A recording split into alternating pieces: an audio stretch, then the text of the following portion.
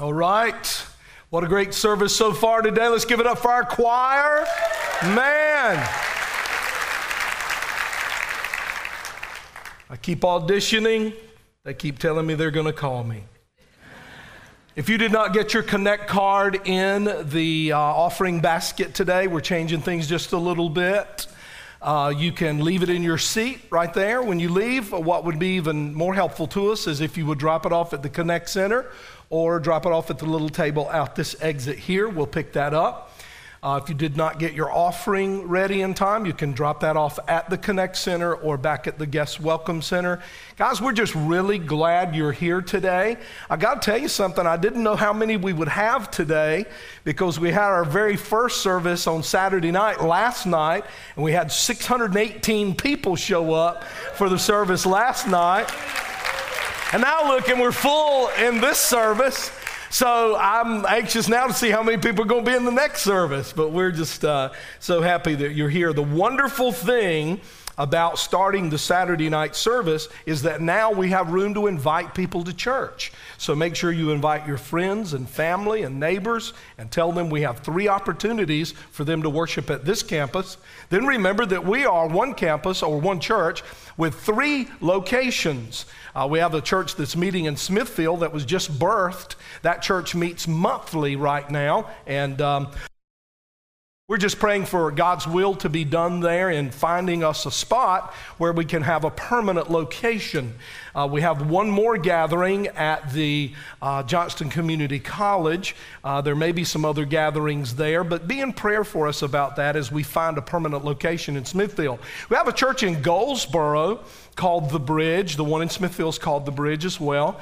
And the one in Goldsboro has been meeting since 2007. So that church has been going for a while. I believe that's right, 2007. Maybe it's 2009. Anyway, there's a church in Goldsboro called The Bridge. And I don't know when it started, but we're there now. And so come on out on Thursday night. If you're going to the beach this summer, don't miss church. Don't miss church. Come on out to The Bridge on Thursday night before you bug out on Friday. And here's what we decided. We decided that instead of standing in the pulpit on Sundays and ranting and raving about people who go to the beach on the weekend, we'd just make a service for them on Thursday night so they can go to church before they go to the beach, and then they can go guilt-free. Anything wrong with that? Amen. If you think there is something wrong, I'd just kind of keep that to yourself if I were you. All right? Because we don't put God in a box around here. Live free. If you're going to live free, there's one thing that has to be dealt with. Sin. I can't live with it, but even as a Christian, I'm just not able to live without it. I know that I've been freed from sin and its power, yet guess what? I still sin.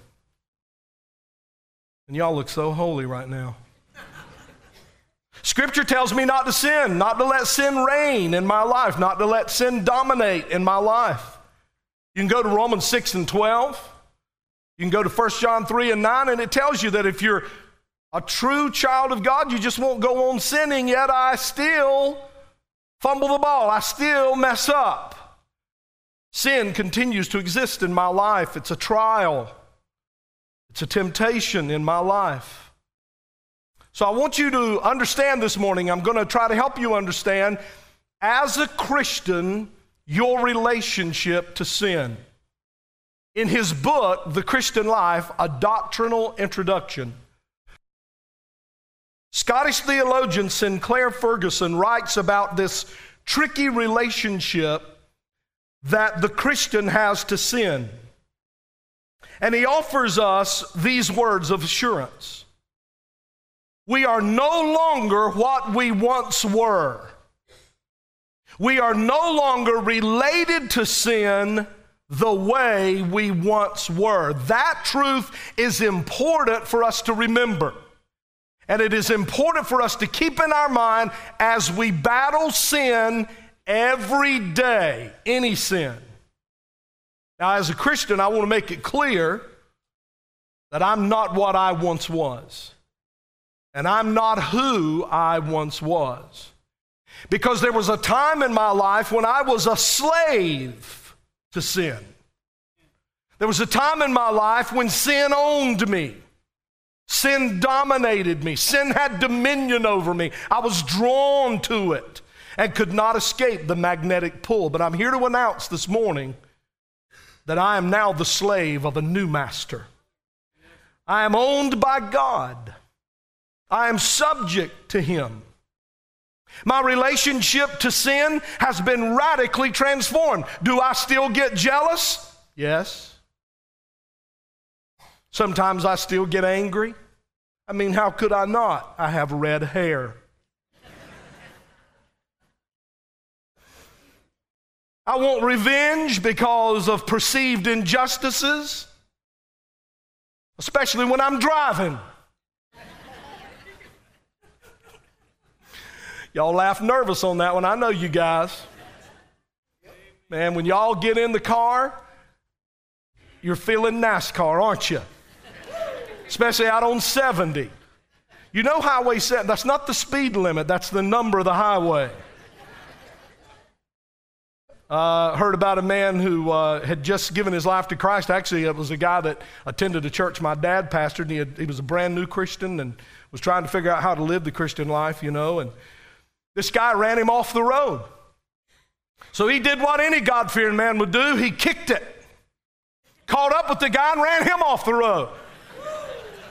His wife said, "Honey, you're a Christian now, and the Bible says, do unto others as you would have them do unto you." He said, "Well, he must have wanted me to do it unto him. He did it unto me." It's all in the interpretation. I stand before you this morning, and I admit to you as a Christian and a pastor that I suffer the consequences of my battles with sin. Now, I've died to sin, but sin has not yet died within me, but there will be a day when it will. This sermon series that we're going to go through the next few weekends, the thing I want you to understand is that there's a big difference in my life now. My relationship to sin has changed. And here's what the change is. It no longer has dominion over me. It no longer has dominion over me. Since this is true, in my daily life, I can no longer relate to sin as if it does have dominion over me. Y'all with me? You see, I have to make sure that my experience with sin is consistent with my relationship with God and my understanding of theology, the Word of God, the study of God in relation to sin. Here's what I mean by that. Anger does not own me. Christ owns me. Lust does not motivate me. Christ motivates me. Jealousy is not victorious in my life. Christ is victorious in my life. And the cross stands as an assurance to me that I've been saved from the power of sin. And one day I will be fully and finally delivered from its presence. Yes, I still battle sin. It still gets in me sometimes, but I always rest in knowing that I am in Christ. I'm in Christ. He took my sin upon himself, and he went to the cross, and he triumphed over sin, and he broke the power of sin. And now I'm just here in this earth, battling all the while, waiting for him to speak the word and bring that battle with sin to a total end once and for all. Now, I don't know anybody who isn't interested in having his or her sins forgiven. I don't know anybody who isn't interested in having his or her sins dealt with and removed from their life. Yet, how is sin forgiven? How is sin forgiven? How is it forgiven? Well, we can't forgive our own sin.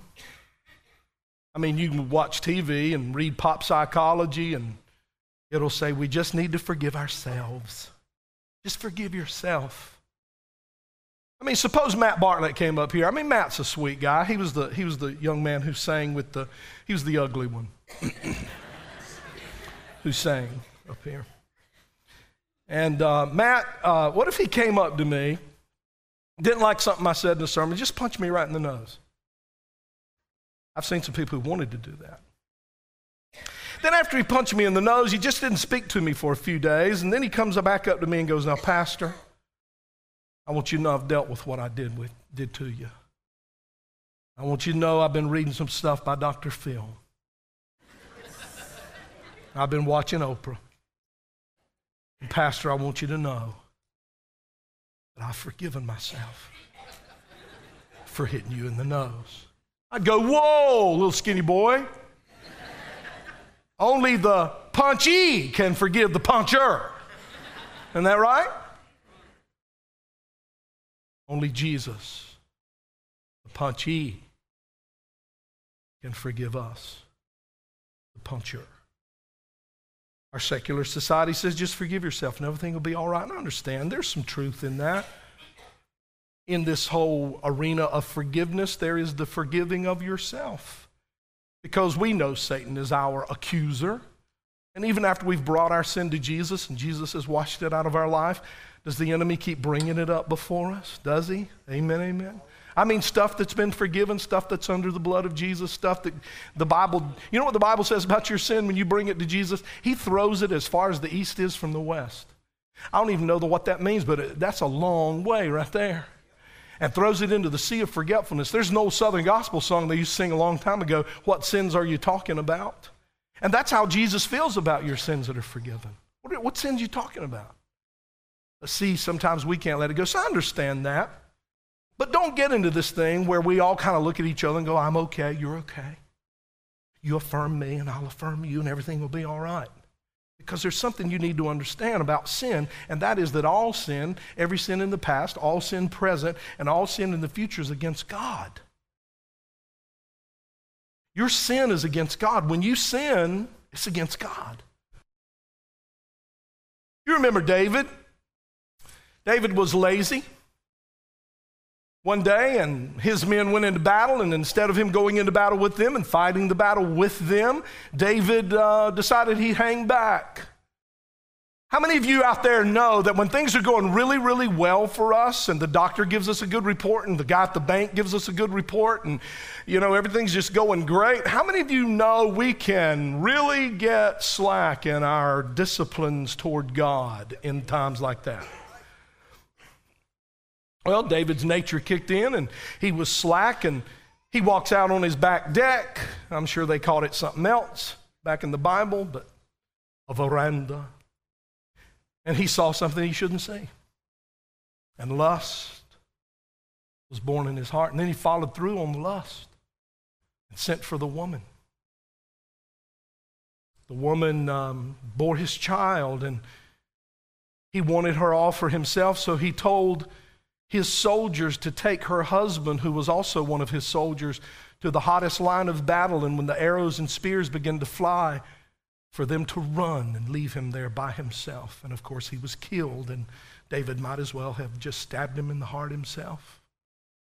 Laziness led to murder. Isn't it amazing how little things seem so insignificant but lead to huge disobedience if we don't catch it? When David sinned, his heart was hard. He wouldn't come to God for forgiveness. He became bitter. And so God sent a prophet called Nathan, and Nathan came and told David a story about injustice, and David became enraged about this story that he told about how this rich man had taken advantage of this poor man. And as David was raging in anger and talking about what ought to happen to that rich man, Nathan looks at him and goes, "You're the man. You're the rich man I'm talking about." And David was, And out of that, David humbled his heart. And if you don't know how to ask God to forgive your sin, all you got to do is study Psalm 51. Because Psalm 51 is the prayer David prayed to get back right with God after his sin with Bathsheba. And in the middle of that prayer, or down in verse 4, Psalm 51 verse 4, I want you to look at one of the things he says in his repentance prayer. Against you, O God, you only have I sinned, and done this evil in your sight. Here's what we need to understand. And I'm not trying to guilt you today. I'm not trying to guilt you, but I do want to preach the truth to you. My sin that I talked about in the beginning of the sermon, because I wanted you to know that I'm no different than you. I battle with the same temptations you battle with. I struggle just like you struggle. But our sin, ladies and gentlemen, is an affront to a holy God.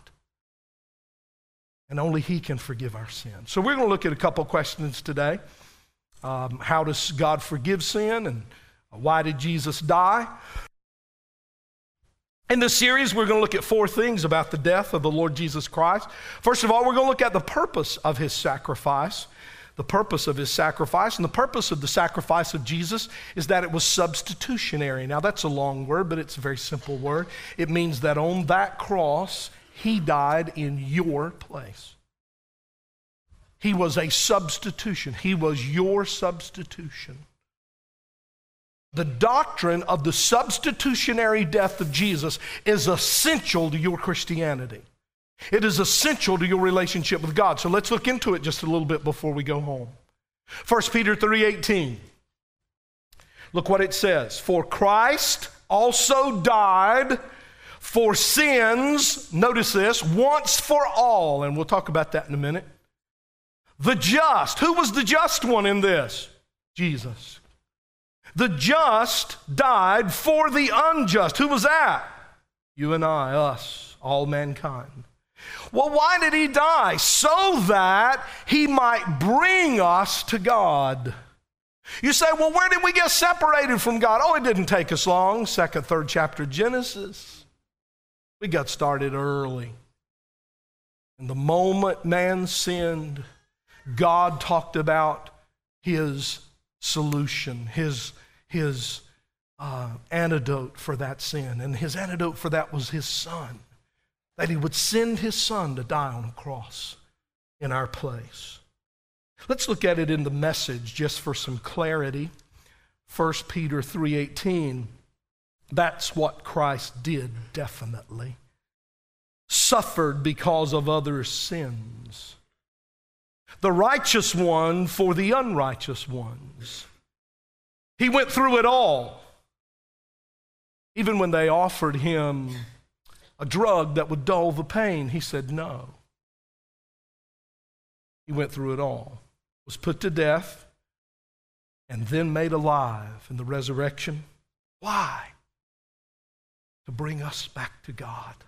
You see, when Adam and Eve sinned in the Garden of Eden, God and man were together, but when Adam and Eve sinned, it separated God and man. And now man is here and God is here, and there's a great gulf called sin in the middle, and there's only one bridge. That's why we call our churches the bridge. There's only one bridge that will bring man back to God, and it's that cross right there. It's that cross right there. There's no other way back to God. I don't care how much money you give. I don't care how many hours you volunteer. I don't care how kind you are. Your goodness will not save you. You have to come by the cross. Contrary to popular opinion, Jesus didn't die a martyr. You see, martyrs are those who die tragically. Martyrs do not plan to die. Jesus knew, even as a child, Jesus knew even as a child He was going to die. The Bible says from His youth up, He knew. I don't know exactly what that means, but could it be that when He worked in the carpenter's shop, his earthly father, which was not His father, the Holy Spirit, of course, God, Father, but as He worked with His earthly father in that carpenter shop, could it be that every time He picked up a nail, He knew these nails would be driven through His hands and His feet? When He was a little boy playing with the other children and He would prick His finger on a briar, did it flash in His mind that one day a crown of thorns would be upon His head? He was not a martyr. He knew He was going to die, came here to die. Martyrs don't plan it. Jesus did not die primarily as an example. Now, in some ways, His death is an example to us, but that's not primarily why He died. Why did He die? As a substitute. He died as a substitute. Now, in our last sermon series, we talked about discernment. We talked about knowing truth from error. We talked about looking at a situation or hearing teaching and being able, by the touch of God and the supernatural ability that God provides, to be able to know quickly and evaluate quickly. No, this is not true. This is not right. We talked about discernment. That's an important sermon series if you haven't heard it. We talked about diluted teaching, false teaching. So I want to tell you that one of the ways you can recognize diluted teaching or liberal teaching of the scriptures is when the teacher tends to get away from the doctrine of the substitutionary death of Jesus. Without question, our text and the entire Bible teaches that Christ, the just one, died on the cross in the place of sinners, the unjust ones. We should have died. We deserve to die, but he came to this earth, lived a life of total perfection, and became our substitute on the cross. And maybe you're asking this morning, why did he have to die? I mean, why couldn't God just forgive us? Why couldn't we just come to him and he would just forgive us for what we did? Because he's a holy God. Follow me. If there was one word that you were asked, if somebody looked at you and said, I want you to describe God, but only use one word, here's the word you ought to use: holy. Holy. He is a holy God. That's what that word just means in our text. God is infinitely righteous. God is infinitely just. And since he is infinitely righteous and just and completely holy, listen to me carefully, God has a burning hatred for sin. Now, he loves you, but he has a burning hatred for sin. God is holy, and by contrast, we're sinful. Man is sinful by birth. Man is sinful by nature. Man is sinful by choice. He is sinful by practice.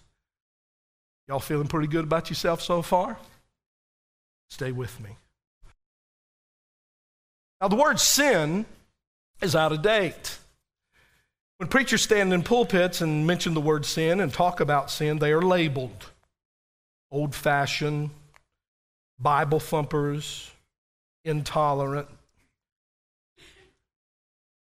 People mock and laugh at the idea of sin. Now, here's why they do. Here's why they do.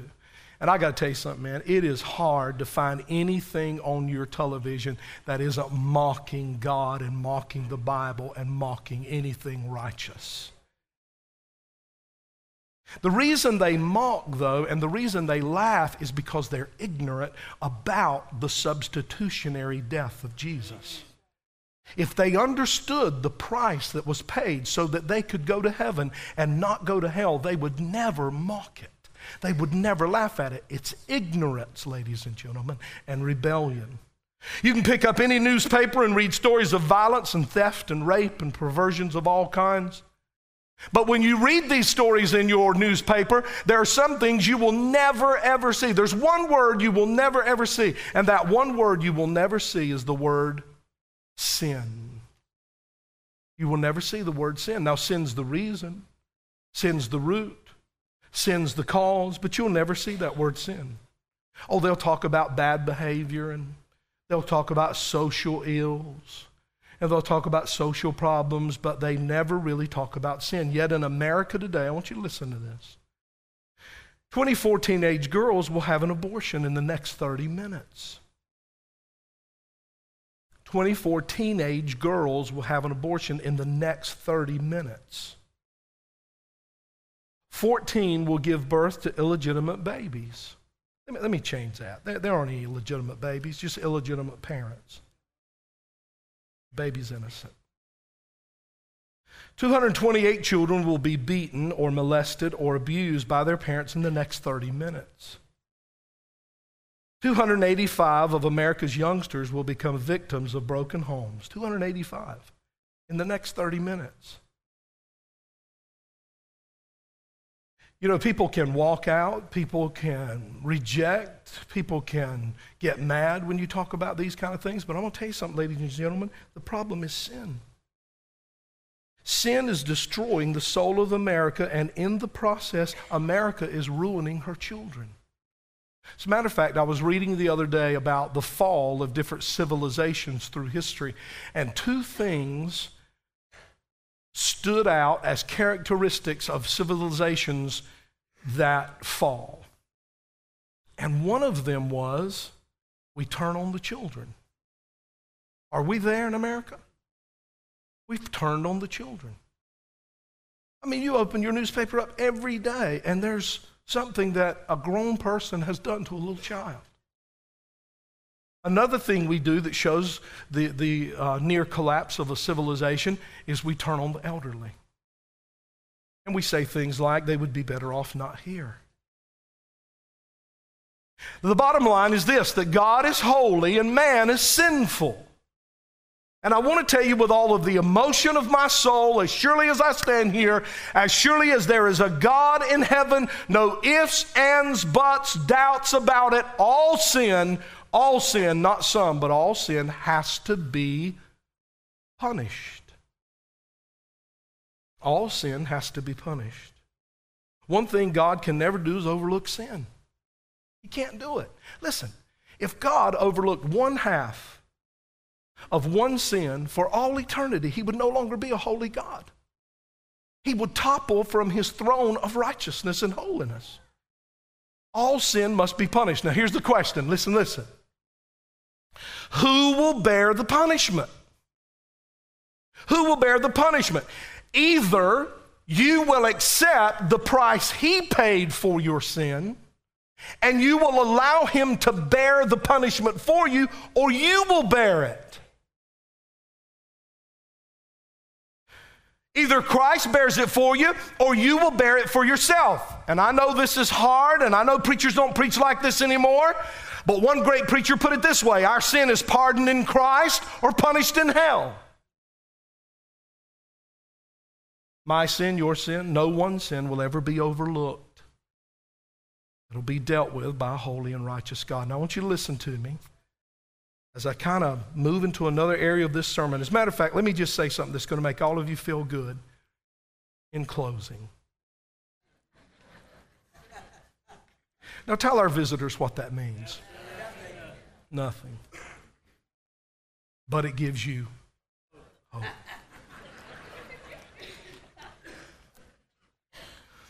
Way back in the Old Testament, there is a clear picture of the substitutionary death of Jesus Christ through something called the Passover. You don't want to miss this. Listen. Y'all remember Joseph and the coat of many colors? You remember that story in the Bible, in the book of Genesis? Well, when Joseph died in Genesis, when he died, the nation of Israel, also referred to as the Hebrews or the Jewish nation, was growing so quickly that the Pharaoh of Egypt became afraid of the Jews. He was afraid they were going to grow to such a size and population that they could overwhelm the nation of Egypt, which was the world ruler at that time. So what he decided he would do is conquer them, and he would bring them in and control them, bring them in to bondage and control them to make slaves of them. Before Egypt even came, before Pharaoh even came to conquer them, the Israelites had been moving away from God and had been messing around with idols. Listen to me, because this applies to you. When you start messing around with idols and ignoring God, the hand of protection God has over you, he pulls back. And when God pulled back his hand of protection, Pharaoh and all his Egyptian warriors had no problem coming in and taking the children of Israel, putting them under bondage.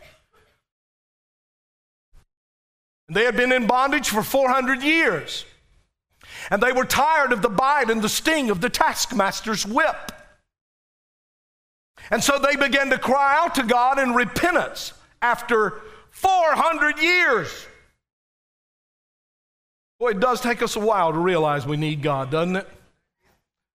And they cried out and they said, "Dear God, send us Charlton Heston."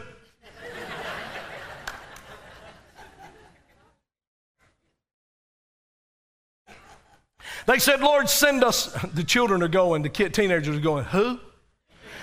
Where's he in the Bible?" They cried for a deliverer. God, through a series of amazing events, miracles. Matter of fact, really, they ought to make a movie about this. God sent Moses to go before Pharaoh and say, "Let my people go." Now, there's been some confusion about my name. My name is Farrell. Some people thought it was Pharaoh because I didn't seem to know when to let God's people go either. But my name's Pharaoh. You do not need a deliverer.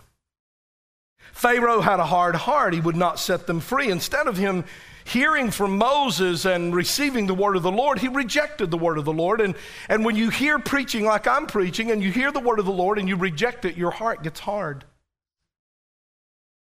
That's really important because you know something? You might feel a little tear this morning. You might feel some emotion this morning from the sermon and from the music and the worship and the videos. But if you'll just keep rejecting God over and over and over and over, after a while you won't shed that tear anymore. Your heart will get a crust on it. It'll get a hard shell on it. And when you get like that, you're in trouble. You're in trouble. So the Lord sent plagues. Awful, awful plagues. And every time he would send a plague upon the people of Egypt to get Pharaoh to let his people go, Pharaoh's heart just seemed to get harder. But then the 10th plague was death. And he said, I'm going to send a death angel. Go ahead and tell Yul Brynner that I'm going to send a death angel. Tell the Pharaoh, I'm going to send a death angel. And that death angel is going to pass over the nation of Egypt. And the firstborn of every family is going to die. God's serious about sin and rebellion.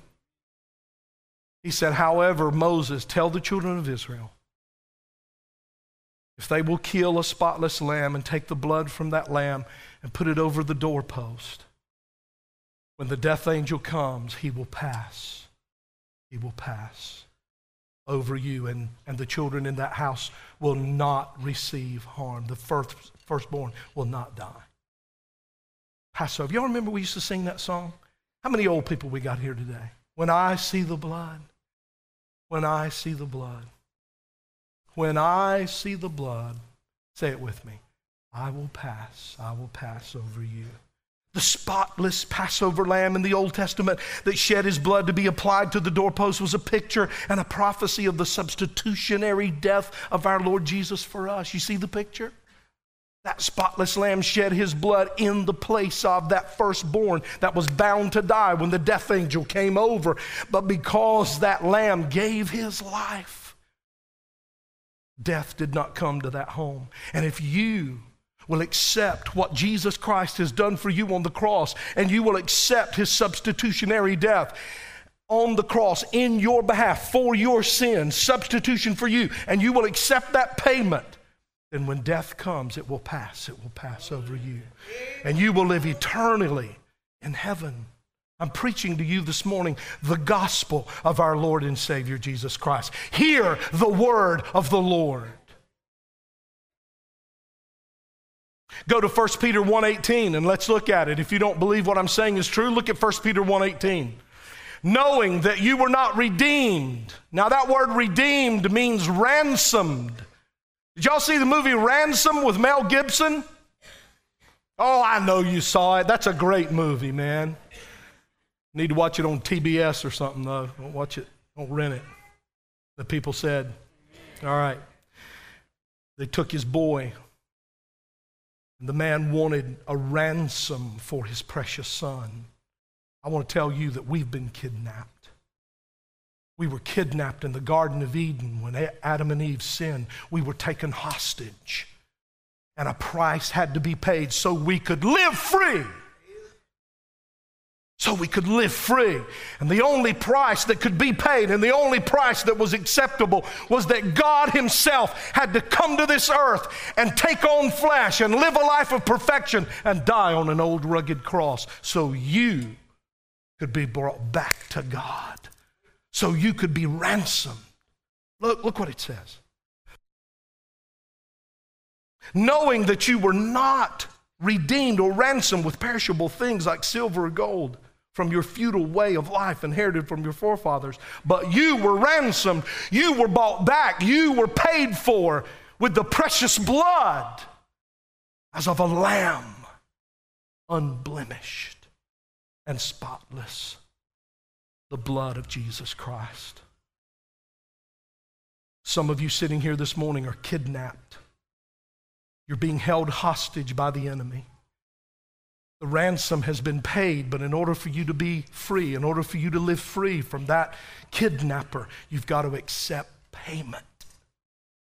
You've got to accept what he's done for you and accept him into your heart. In the Old Testament, a spotless lamb gave his life. He shed his blood, a ransom, so that the Israelites could live free. In the New Testament, the spotless Lamb of God, Jesus Christ, gave his life, and his blood was a ransom that was paid so that you and I could live free. Jesus Christ was God's lamb. He died on the cross.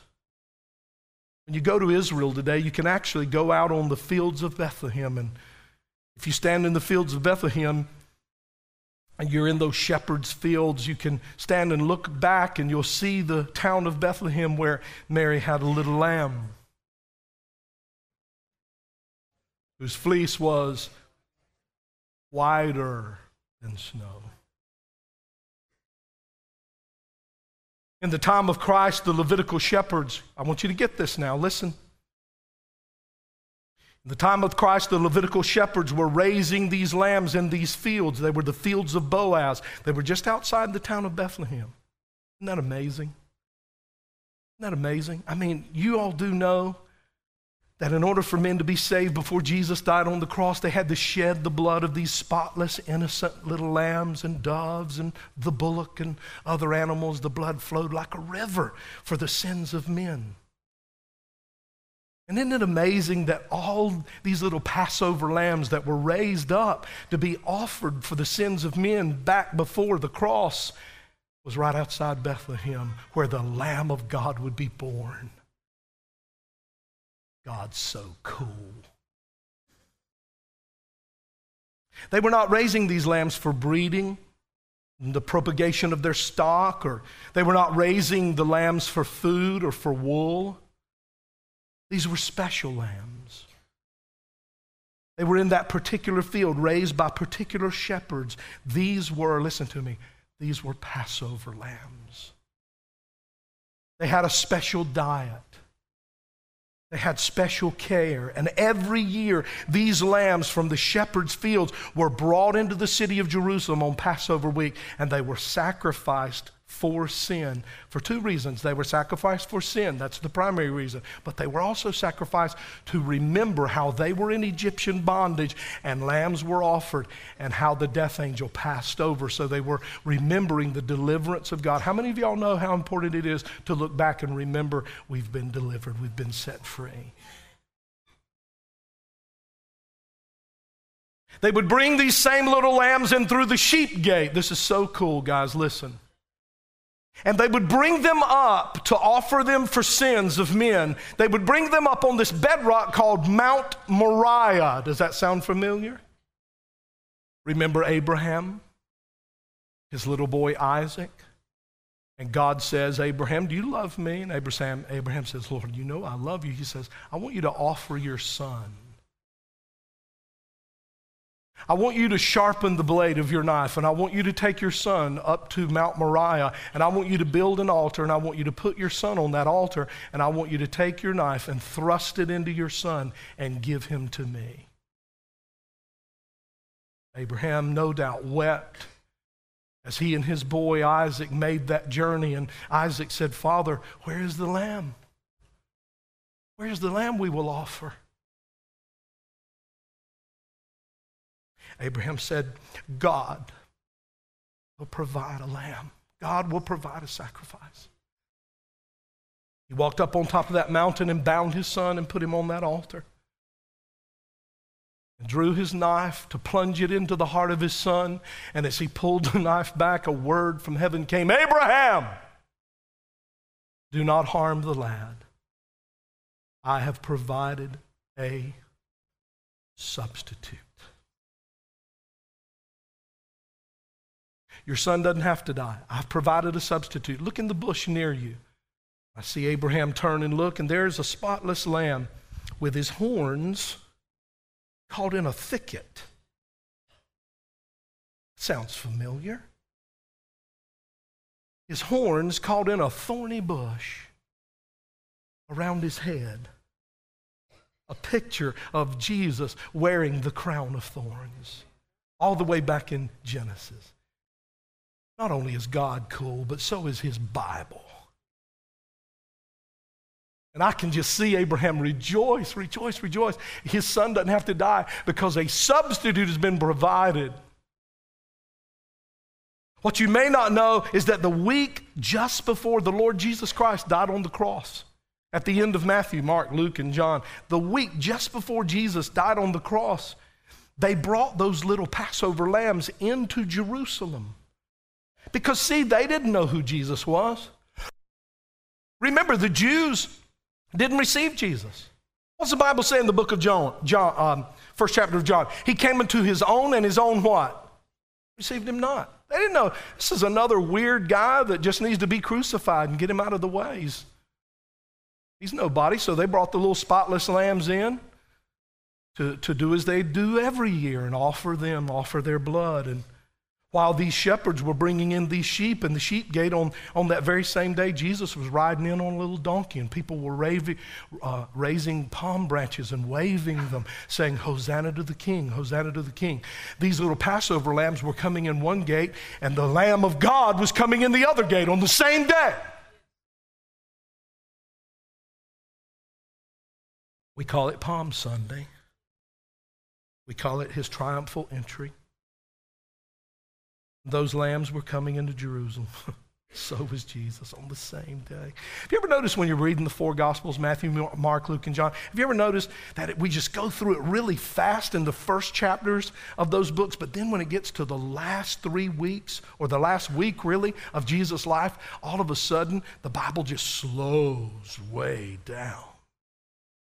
I mean, it just slows down. And then when you get to the last 3 days of Jesus' life, it slows down even more, revealing even more details in those last 3 days. Now, listen to me. Why is that?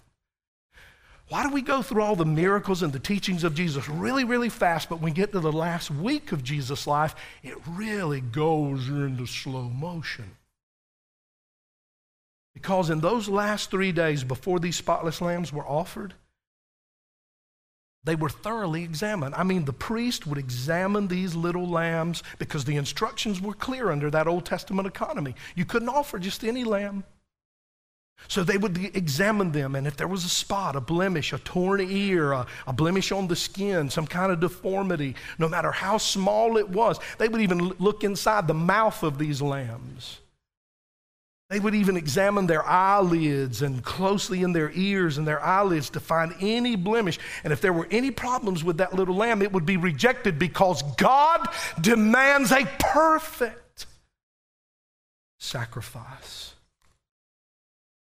And in the same 3 days when they were being examined, these Passover lambs, the Lord Jesus was being examined as well on that Temple Mount.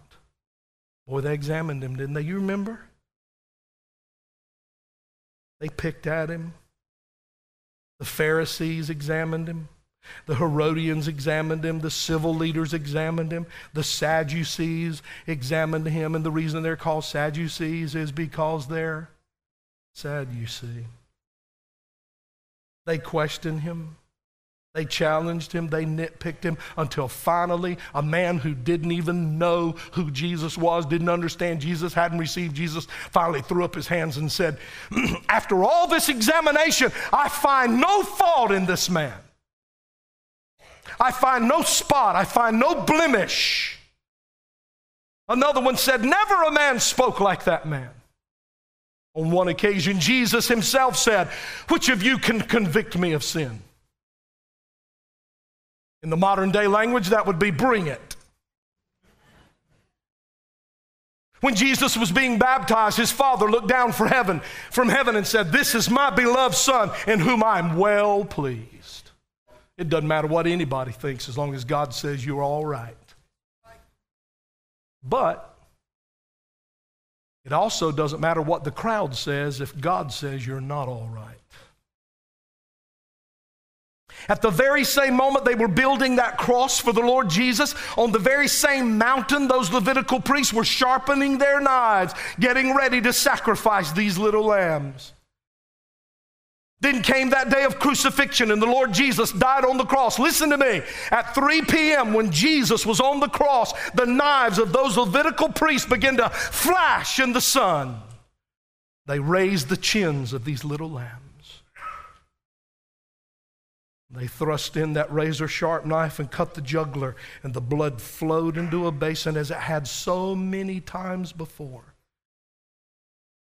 And at that very same moment, Jesus hung on the cross, blood dripping. You couldn't recognize him, Isaiah says, because they had abused him so. And the last thing out of his mouth was, "It is finished."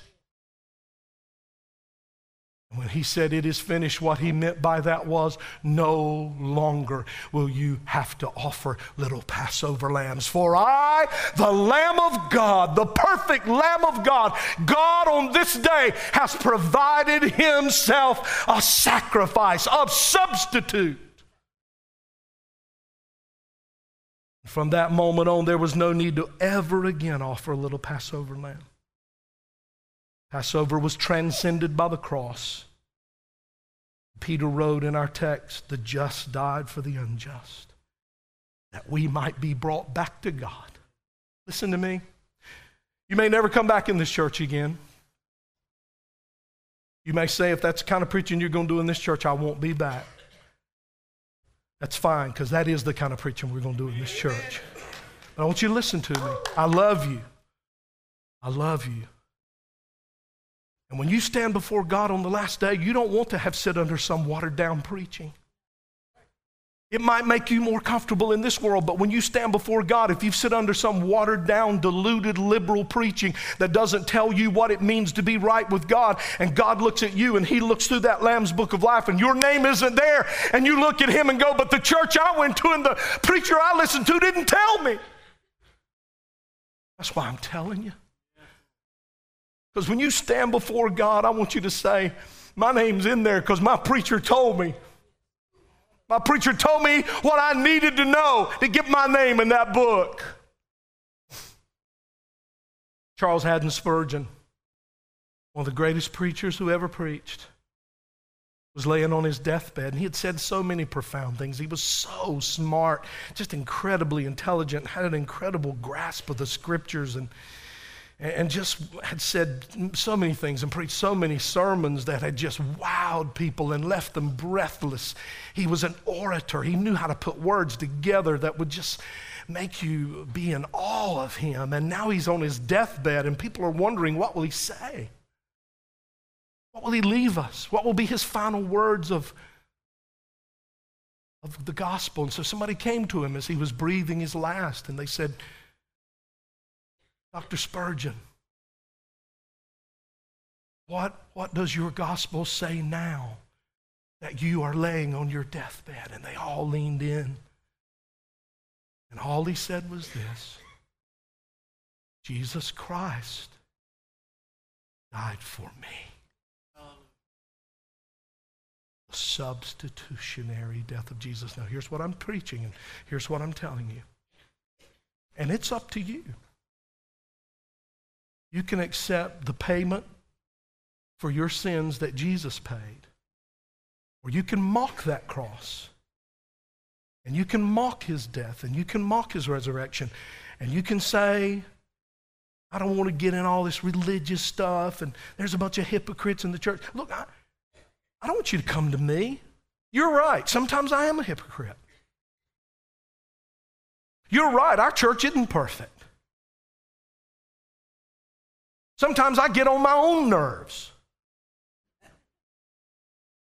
Don't come to us. I can't save you. This church can't save you.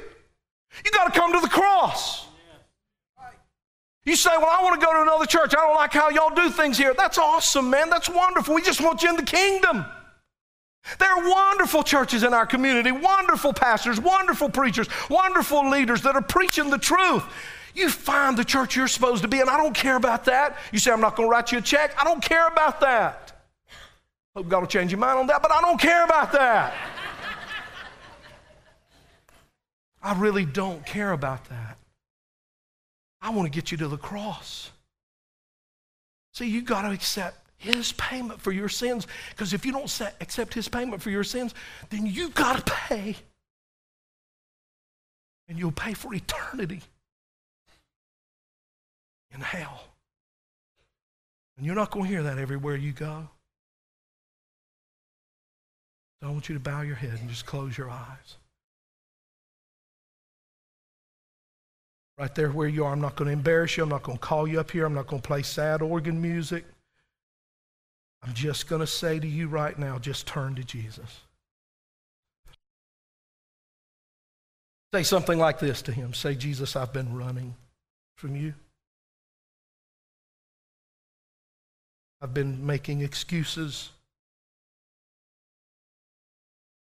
talking about hypocrites in the church, but I know I need you. I hear your voice calling me. I sense the Holy Spirit calling me to you. And today I say yes.